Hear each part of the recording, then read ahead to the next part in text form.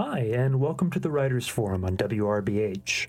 I'm David Benedetto, and today I'll be speaking with writer, comedian, and musician Lane Moore, who was in town a couple of weeks ago promoting her best-selling book, How to Be Alone, If You Want to, and Even If You Don't.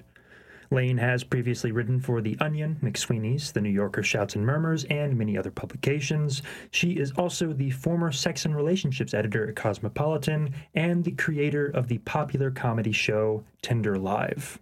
Hey, Lane, how's it going today? Good. I'm excited to be here. I'm so excited that you're here. And how have you been enjoying New Orleans so far? It's been complicated. Yeah. I think that's an honest answer. I think it is an honest answer. It's good and weird. Yeah, well, good. Yeah. We'll take good and weird. Yeah, I was gonna say, but I feel like that's what New Orleans is. It's like pretty even keel on the answer responses right there that we get. So before we get into the book, which I'm super excited to talk about, I did want to know, what was the first thing you ever wrote that you were really proud of? Oh, I like that question. So my first book, and I'm going to use it in quotes because it was technically a book, but it was not published by a major publishing house. It was published by me in my my home as a child. I wrote a book about my childhood hamster, and I don't remember anything about it. I don't know if this is like the earliest thing I remember writing, I guess. And I illustrated it as well, multi-hyphenate even then.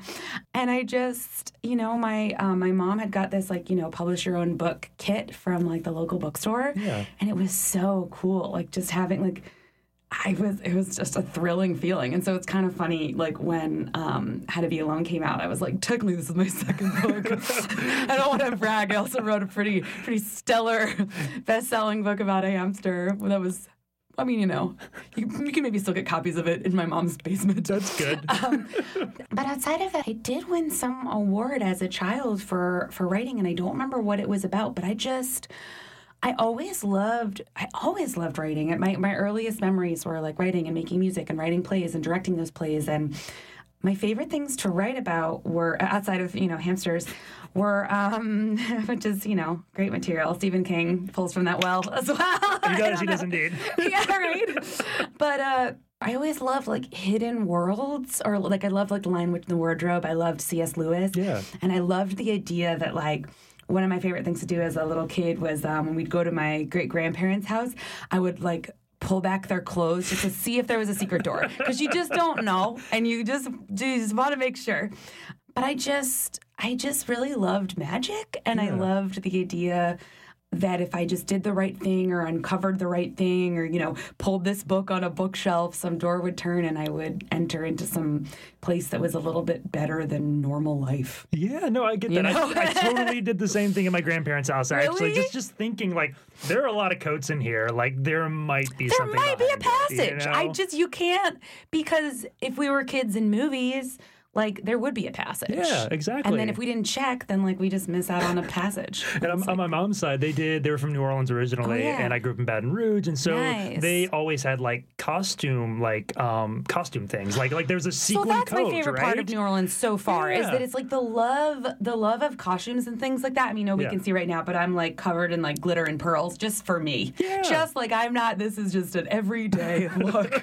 But I would say that's I don't know, I think that's been the coolest thing I would say about New Orleans is that it's, I don't know, the colorfulness, like that's the way I like to live. Like even I'm sure this is unintentional, but even these look a little bit glittery, like the studio. Yes. The studio, I'm like, is that a coincidence? I don't think so. But I don't know. Anyway, that was a tangent on that. No, I love that. Yeah, it's just it's pretty magical. One of the things I've gotten from talking to you and also reading the book and following your other things as you do a lot, and we'll get into that. Your sense of humor. You have a great sense of humor. Thanks. Thanks. When did that kind of start developing? Like, when did you notice? Did you have like a single moment where you're like, hey, I'm kind of funny? Yes, and I think maybe not a single moment, but I do remember really leaning into the thing that adults do with kids, which is that so many adults think that kids are stupid and they don't know when they're being funny. Yeah. And I so knew. Because I think, you look at like when kids say the darndest things or what those types of TV shows, and it's like, they don't even know this is funny. I think those kids do know that it's funny. Yeah. And it's just that adults tend to give kids so little credit. Yeah. Sometimes kids say things that are funny and they don't know that they're funny, but I just loved it. And I I look back and there's like a photo I have from when I was like maybe 2 at most.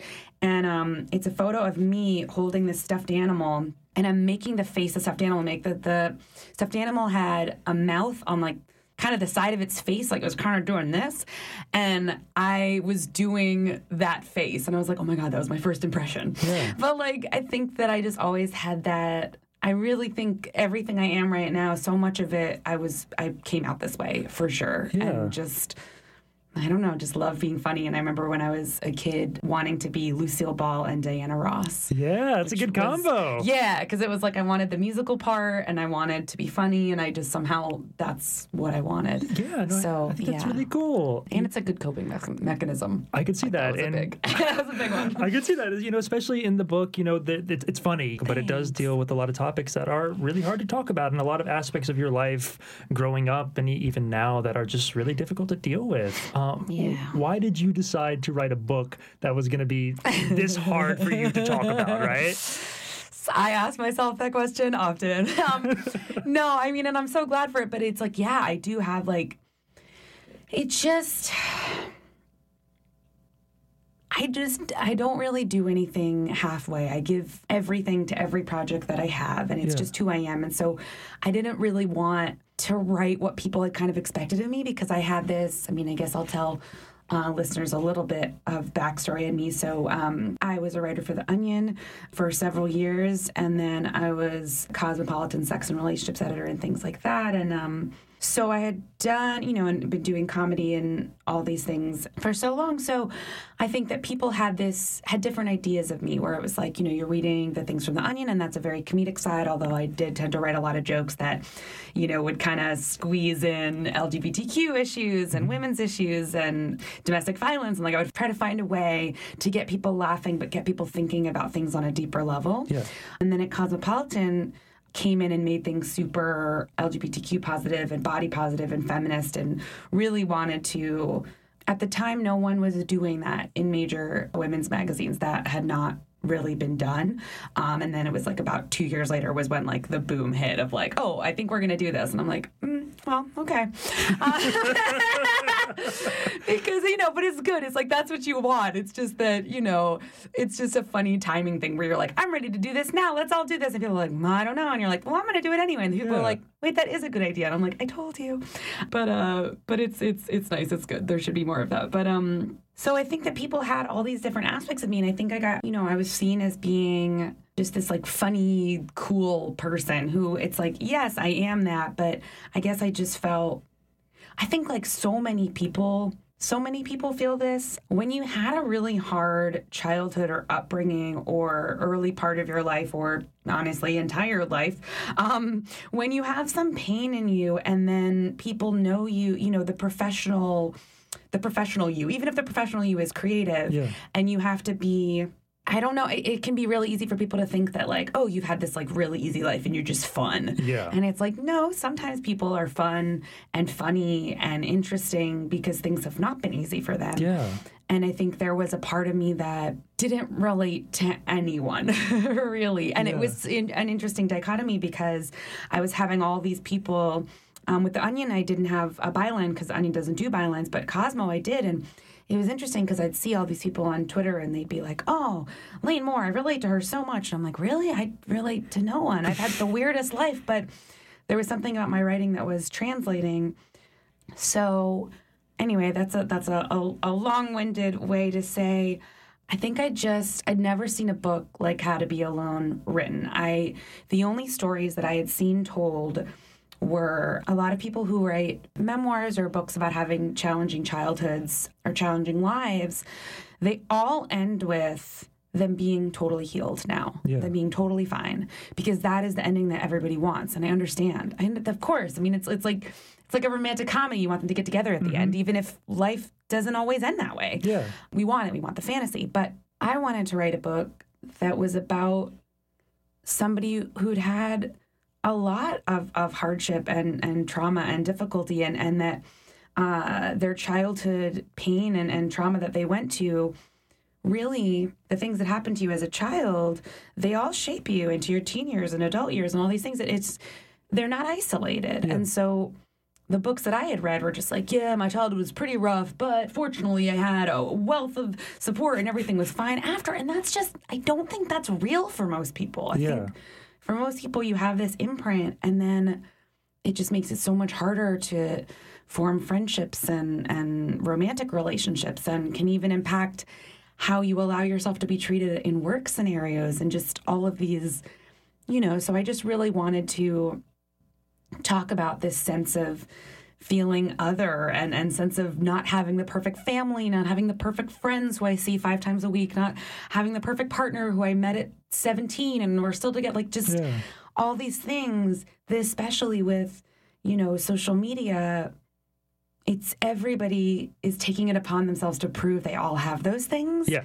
And I kind of wanted to be the person who raised their hand and was like, hey, I don't. Is anybody else lying? I don't want to lie. I don't, maybe we're all just actually in pain and we're all trying to keep up with this idea. Yeah. And I don't want to. I love that. No, I had a friend recently, maybe a year ago. I asked him how he was doing. He's like, I'm doing okay. I'm getting to a point where I look at Instagram and I stop seeing these people with these wonderful lives and realize that A, they're most likely in debt, or B, they have an extremely wealthy family.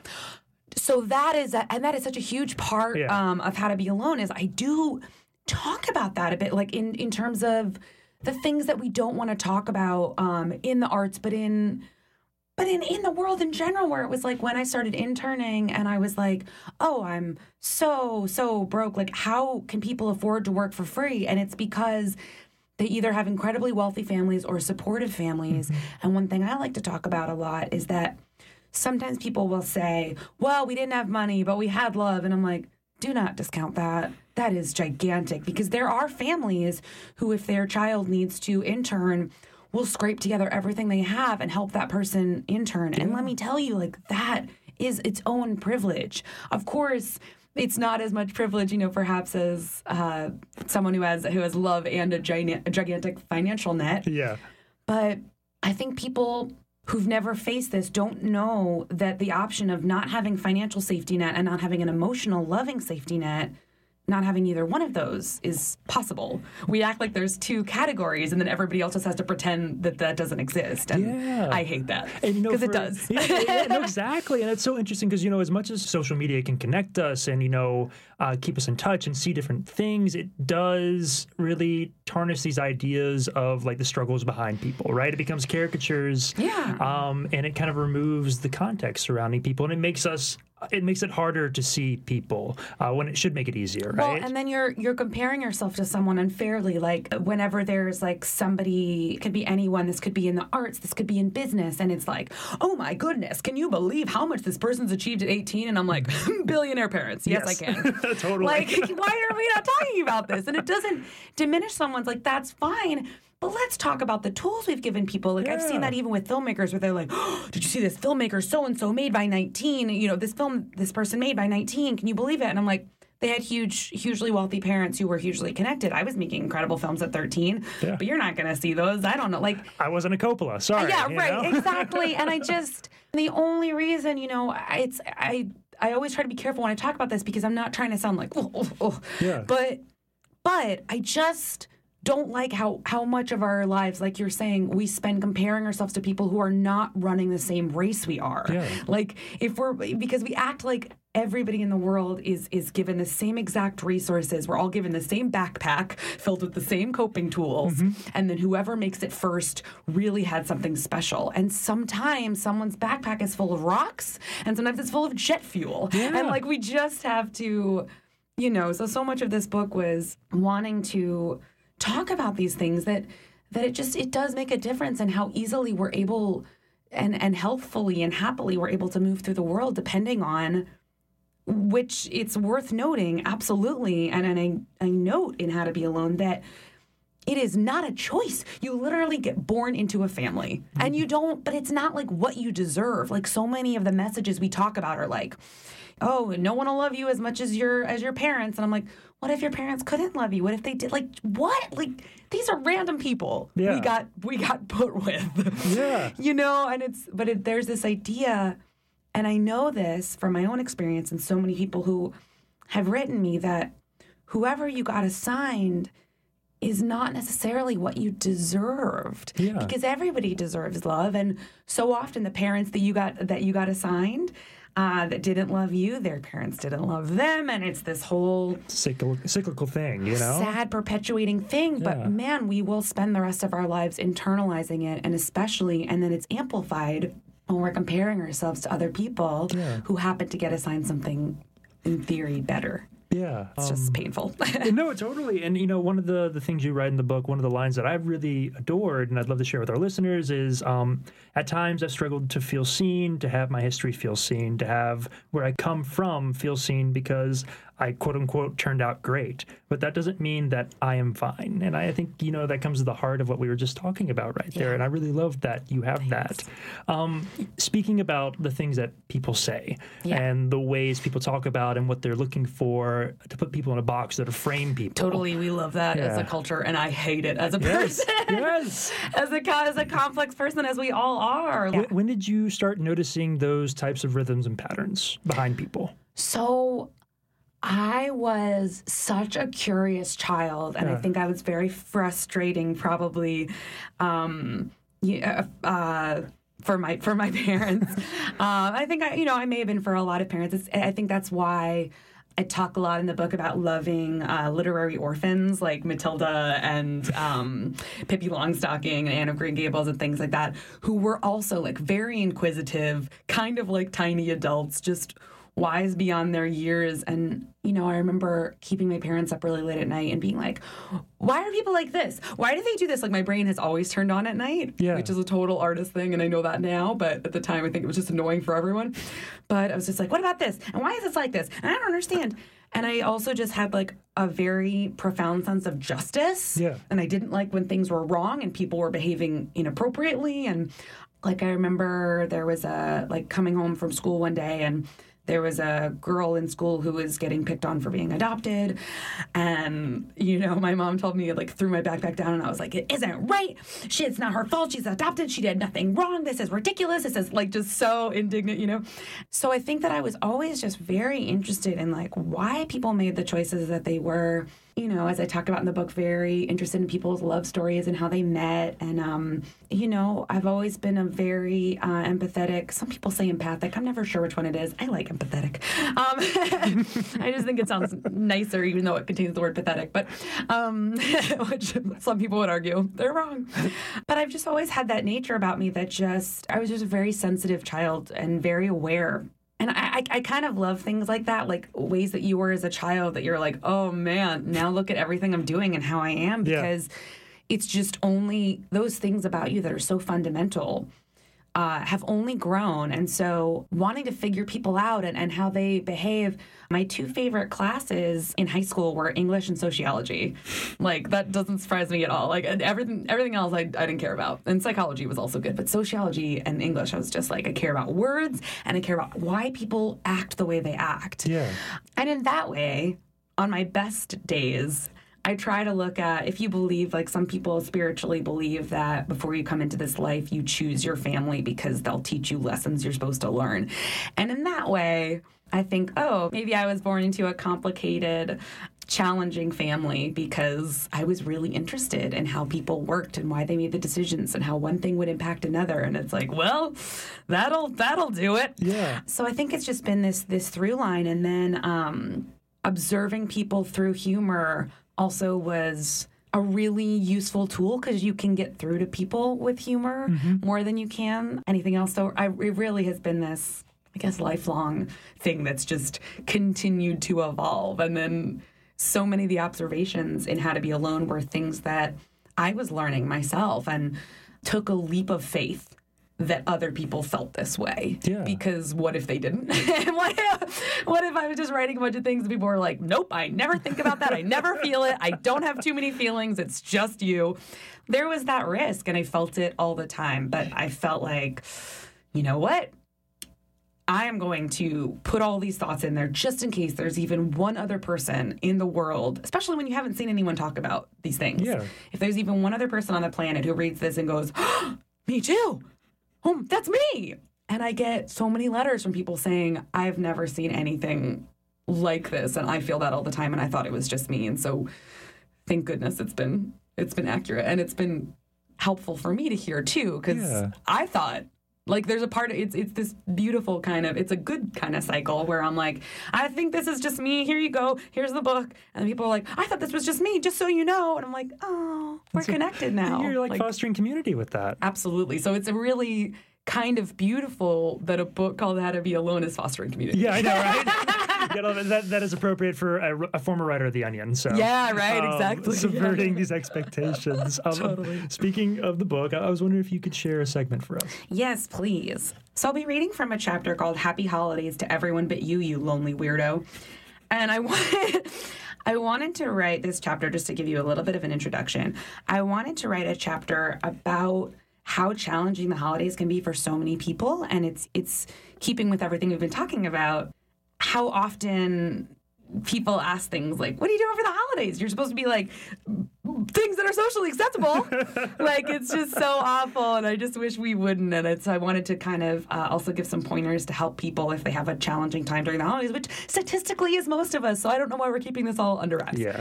So, okay, I think maybe I'll just start from here, okay?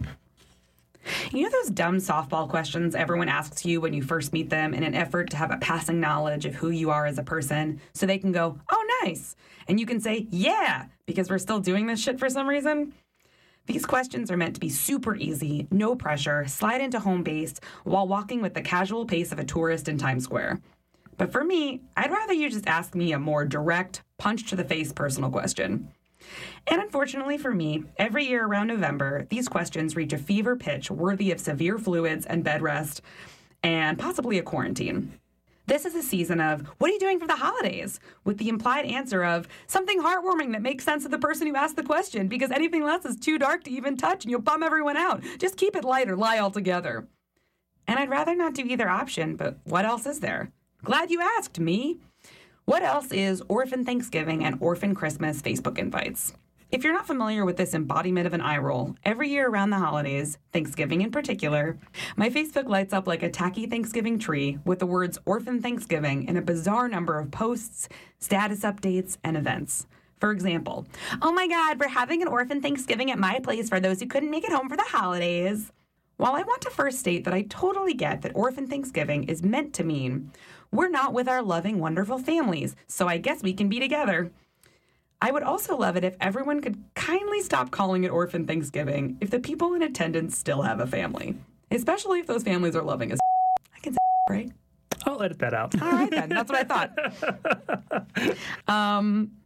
If you have a caring, safe, living family during the holidays, I am happy to report that you have won the damn lottery, and you should embrace this if you haven't already.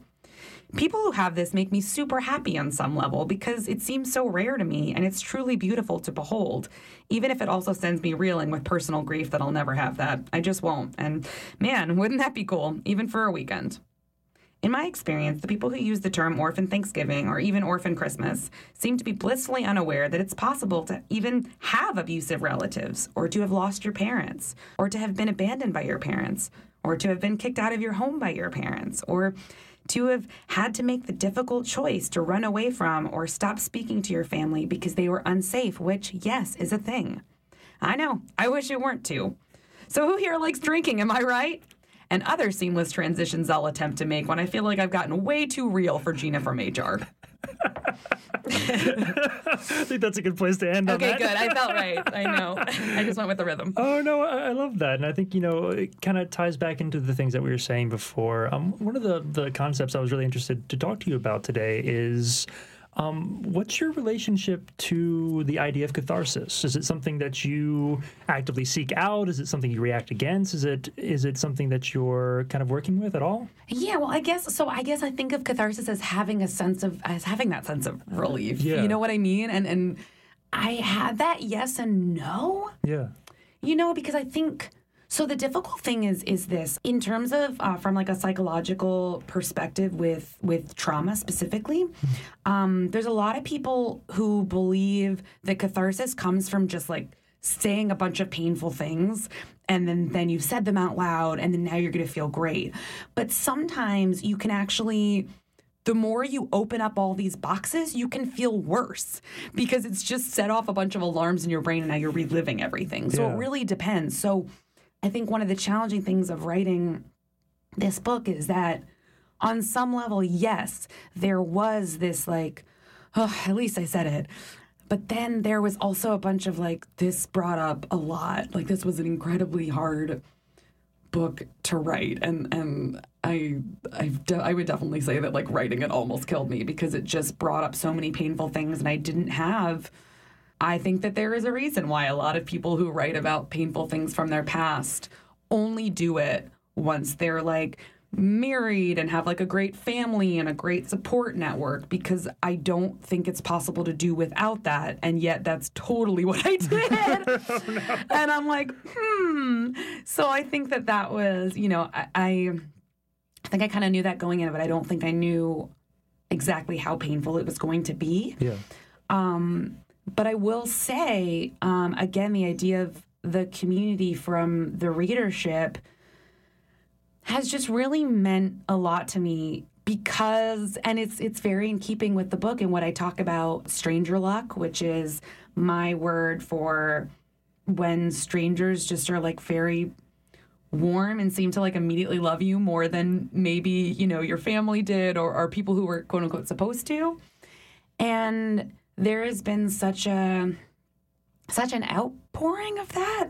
Even at my book reading the other night, it was just like I'd never met any of these people, but it just felt like a room full of friends because there is like a shorthand now that's really strange. And I have a complicated relationship too. But when you write a book that's this personal and vulnerable and open, there is a sense that people are like, I know you, and they're not wrong. So there is kind of this beautiful, sometimes I don't like it, but mostly I do, where I think what I wanted to achieve to some degree was to give people an idea of what my internal world was like and to cut back this curtain.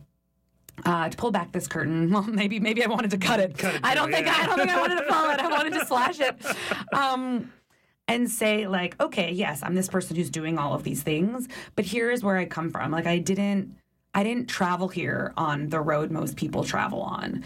And here is the way that I move through the world. And because of that, I would absolutely say that people treat me with an immediate kindness and understanding that I don't think they would necessarily. I don't know. I think it'd just be different if I just wrote a book about geese or something. I don't know. Like, if it was just something or like a funny book of essays. I think there's a way that people treat you when you write a less personal, intense book, and then a way that this book has resonated with people, and there's like an immediate warmth. And I think it's like, honestly, it's kind of.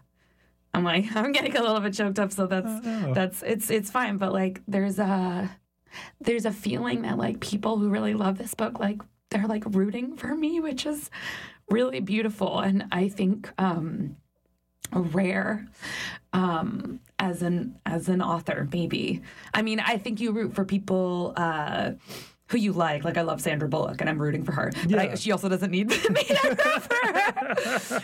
But I think that, like, as a person, it's like, I think because I shared such deep parts of myself, I think there are people who, like, care about me in a different way than, maybe you care about Reese Witherspoon. Yeah. I would hope That's so. really beautiful, and I don't discount. So sometimes it can be kind of scary because you meet someone and they're like, I read your book, and you're like, you know too much about me.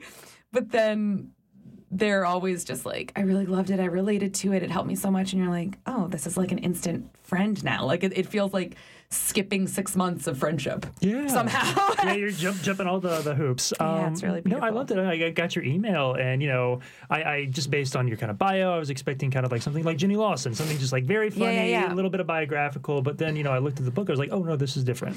Yeah. And I'm very glad that I answered the email. Me too. I would be remiss if I did not bring up the fact that you host a live show called Tinder Live. Yeah, I do. How did that concept come to be, and could you describe to our listeners a little bit about it? Yeah, I really want to bring that here. I'm sure I will at some point. So I do a show called Tinder Live. I've been doing it for almost 6 years, which is bonkers. And every now and again, I hear people who are like, "Oh, I think I've seen that on like this TV show," and I'm like, "Yep, it originated here." Because that's the worst part about it, when like someone does something that's very similar in a larger platform, and they're like, "Oh, I think so and so does that," and you're like, That was mine. That was mine. That was mine. Oh, yep, it started here. This is the original. So I had the idea when I was on Tinder with my friends, my roommates, which sometimes they're friends, sometimes they're not. Yeah. But I was on Tinder with my roommates. They were both on Tinder, and I hadn't joined yet. And I was like, all right, if both my roommates are on Tinder at the same time, I'll try. And so I hopped on, and immediately it was like the sky broke open, and I was like, this is so funny. And I went and got my laptop and like recorded us going on our Tinder live together and just doing live jokes, kind of like a Mystery Science Theater type thing. And it's still a YouTube video that like you can find the first time I went on Tinder. Yeah. And that same night, I was like, this is a comedy show. We'd have my Tinder on a big screen, and like I could go through it live. And the one thing I like to say for people who haven't seen Tinder Live yet is that it's so kind. I think the one thing that people are afraid of is that it's just going to be me just eviscerating men who don't deserve it. And A, that's not my sense of humor. B, I don't think it'd be this long-running, beloved show if it was just this bloodbath. Needless bloodbath, you know? People are cruel, but I don't think they're that cruel. What I like to say is that we don't go after, if there's a guy who just seems like a nice man living his life, I throw him back into the ocean, swipe left, it's fine. The guys that we look for on Tinder Live, the example I like to use is like white guys with cornrows whose name is Amen. Like that's who we talk to on Tinder Live. Like the guy who is just like so ridiculous, who you'd never talk to. And then I play a character who's like very dumb and kind of drunk and like maybe from another planet. Like a good example is recently I was talking to a guy there was a Manhattan blackout a couple weeks ago. And I was like, oh my God, how's the blackout going? I talk like that. It's basically like a drunk sorority girl. And he was like, oh, good, I just caught a cab. And he was like, how are you? And I was like, I just fell into a sewer. LOL, I don't know. And he was like, oh, did you get out? And I was like, no, I'm still in the sewer. How's your night? And like, just like, and they'll still keep talking to you. Yeah. And then I was like, so what else are you doing? And he's like, oh, great. So he's talking to this sewer woman. And then I was like, where are you going now? And he's like, I'm going to get some bourbon. And I wrote, what's B-U-R-B-U-N is how I spelled it. I was like, what's bourbon? And he unmatched me. Like, that was his final straw. Done. I can't deal Sewer with this. woman? Yes. Woman who doesn't know what bourbon is and can't spell it, even though I just spelled it for her. This is going no further. I think that's wonderful. It's a wonderful show. It's really great. That's really cool. It reminds me, there was a good post maybe a couple years ago about this woman who just was on Tinder asking somebody to help her pick up a mattress from IKEA. Nice. And it was like 90 conversations of people engaging with her, being like, so this is like a thing for you to talk to people. It's a really good shtick. She's like, no, I literally want you to come with me to pick up a mattress from IKEA. Do you have a truck? And if they didn't have a truck, just like, no, we're done. There was one guy who had posted all of his like credits as a cinematographer on his thing, and I was like, does he think this is LinkedIn? So then during a Tinder Live show we matched, and I was like, yeah, hi, all right, I'm gonna need a contractor for like, and I was just like trying to, and he was like, he wrote back and he was like, what date? And I was like, oh my God, like this is just so.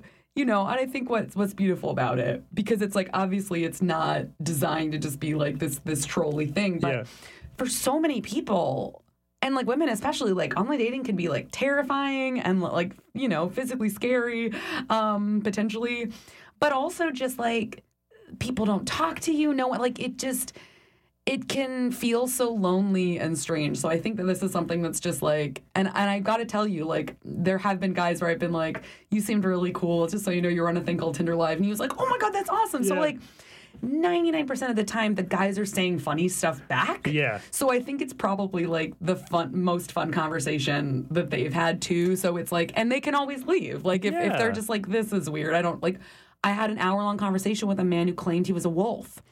And I was like, I'm a wolf too. And he was like, I don't know if I believe you. So we spent an hour talking with me trying to prove that I was a wolf. Like, it's just very silly and very fun. Yeah, I love that like, you know, diving into the absurdism. That's really literally what it is. Because it's so like, when people haven't seen it, I'm just like, no, it's not. I'm not trying to like take some nice guy and like just ruin No his roasts, night. No, and it's not like I'm not like pretending to be their soulmate. Like I'm just so weird on there. And diving into the absurd is a beautiful way to put it. That's what it is. I love it. And I hope it comes here at some point. Yeah, I would love that. I know that there are no bylines, but do you have a favorite headline that you wrote for The Onion? Oh my goodness, I'm trying to remember. There's so many. Yeah. I'm trying to remember. This is the one that popped into my head. It's a little bit dark, but this is the one that popped in. God damn it, there's got to be at least one kid in this school who's been molested, written by a guidance counselor. I remember that one, actually. Just like someone who's just like, I want to dig in and help someone. And everyone in the school has just been fine. Oh, man. Another one that's a little bit lighter that I was so proud of is I wrote FCC overturns the decision to cancel Party Down because I really loved that show. So and that I think was a headline that a freelancer had written and I wrote the actual piece. Yeah. But it was so fun to write because I was so obsessed with Party Down and just like the idea of like having the FCC be like, nope, we decided that this show is really getting off to a great start and we're just no, it's not going to be canceled. I'd sign that petition in a heartbeat. Totally. So it was like it kind of crossed a lot of things. And then I think there was like another one about like science discovers that like men and women were never meant to be friends or something like that. It was just something, or it was something along those lines that were just like, we've confirmed this, which I don't actually believe, but it was something just like, we don't know that this could work out. We thought we could. What do you think makes good satire? I think just taking very human things. I think, this was, now of course they're all like flooding, but there was one I had that is a good example of this, but it was like, man who is running late has no idea how long to keep pretending to be sorry. It was something like the idea of like when you're late to a meeting and you're like, all right, let's get going. All right, I feel really bad. I'm just gonna keep letting you guys know that I know I'm late and I'm just I worked for it though. Right. And like just like, how much longer should I keep pretending that like this is my pen at right, but like just taking the human elements and just real moments that like no one ever talks about. Like that's one of my favorite things to unearth is like just the most human things that are really, it's like minutia. Yeah. But just taking it and blowing it up is so fun. Like I just wrote a piece for the New Yorker Shouts and Murmurs. Like the headline was something along the lines of like, I'm sorry, son, maybe men just weren't built to play soccer. And it was a satire about, U.S. women's soccer and like just and took all of the things that we tell women that are like, well, women aren't just really built for that. I'm so sorry. Yeah. It's just not. It's like, we just don't have the leg strength. Like taking all those things and having a father say that to his son and being like, I'm sorry, women are just better at this. And maybe you just don't have it. It's just so fun for me. It's a very specific form of play. Yeah. Have you thought about writing a novel or like short stories or like fiction like that? Yeah. So my next book, I want to write fiction, and it's challenging because I love writing satire, and then I love writing nonfiction, and writing pure fiction is a whole other thing. So I'm taking my time with it a little bit more because it's a new thing, and I mean it's all hard in different ways. It's just that I've been writing personal essays and nonfiction and satire for like most of my life. So I had a paper that I used to print out in like junior high that was basically The Onion, but I didn't know The Onion existed, but it was just like funny stories about kids at school. So it's like these are things I've been doing my whole life, and I haven't written as much fiction, unless it was about secret doorways. Yes, of course. So I love that. I'd be excited to see that because you bring so many interesting sensibilities from those other realms into that, I think. Thanks. I know I can do it, and I'd like to, I've always wanted to like write a romantic comedy that was the way that I want to write it, so that's what I'm working on now. Oh, cool. Well, to kind of wrap us up, a question I ask everyone is, what are you reading right now? And actually, I asked you the other question, so what are you reading right now? Fair. So I have been reading a lot of like romantic stories because I guess romance books, like not romance novels, but like kind of rom-coms and stuff, just trying to find, that's like more like researchy. Yeah. But then I found, I don't know, sometimes I'm not reading anything steadily right now, actually, because I'm very all or nothing. Like, I like to really immerse myself in a book, and if I don't have the time to do that, I won't do it. Like, if I'm half reading it or, like, stealing pages here and there, I don't like it. I really like living inside those worlds. So sometimes I don't have the capacity to do that. So instead, I will just rewatch the same TV shows over and over again. And that's like where that point of my brain is going. So right now I'm just watching old episodes of New Girl over and over again. I just did a full rewatch with my partner, actually. Really? Yeah. Awesome. I It's love so it. God. good. And it's like even the seasons that I was like, oh, I don't know that I like those as much. Now I do. Yeah, same. So it's like sometimes because I was like, oh, there's like some middle seasons that I was like, they're a little bit different. And now that some time has gone by, I'm like, I like that though. Yeah, season 4 and 5 are my favorites now. I did not expect that. Literally the same thing has happened to me because I was always such a like season 2 is so strong. Oh, it's great. It's so and it is so great. But then season 4 and 5 they just bring you a different side. Yeah, and it's also really great. They work the ensemble really, really well. They work it so well, and it's like there are some like there's that episode like the Swoot. Yes. That's really silly, and it's like a dark horse, but I remember reaching out to one of the writers of that episode, Noah Garfinkel, because we're like Twitter friends, and I was like, just so you know, I'm watching The Swoot, and this episode is so good. And I feel like it was just at a time where like they were just doing weird stuff, and he was like, thank you, that means a lot to me, because it's like there are certain seasons that just like get more attention than others, and I was like, this is a dark horse. That's a really good weird, because again, it's diving into the absurd of just like we're gonna make a sweatsuit suit, and they make it totally plausible with those characters. Totally it's so plausible. Good. Like it's such a. I love that show. I think that show's perfect. It's great. That's fantastic, Lane. Yeah. Well, thank you so much for coming on. Yeah, thank you so much. Yeah.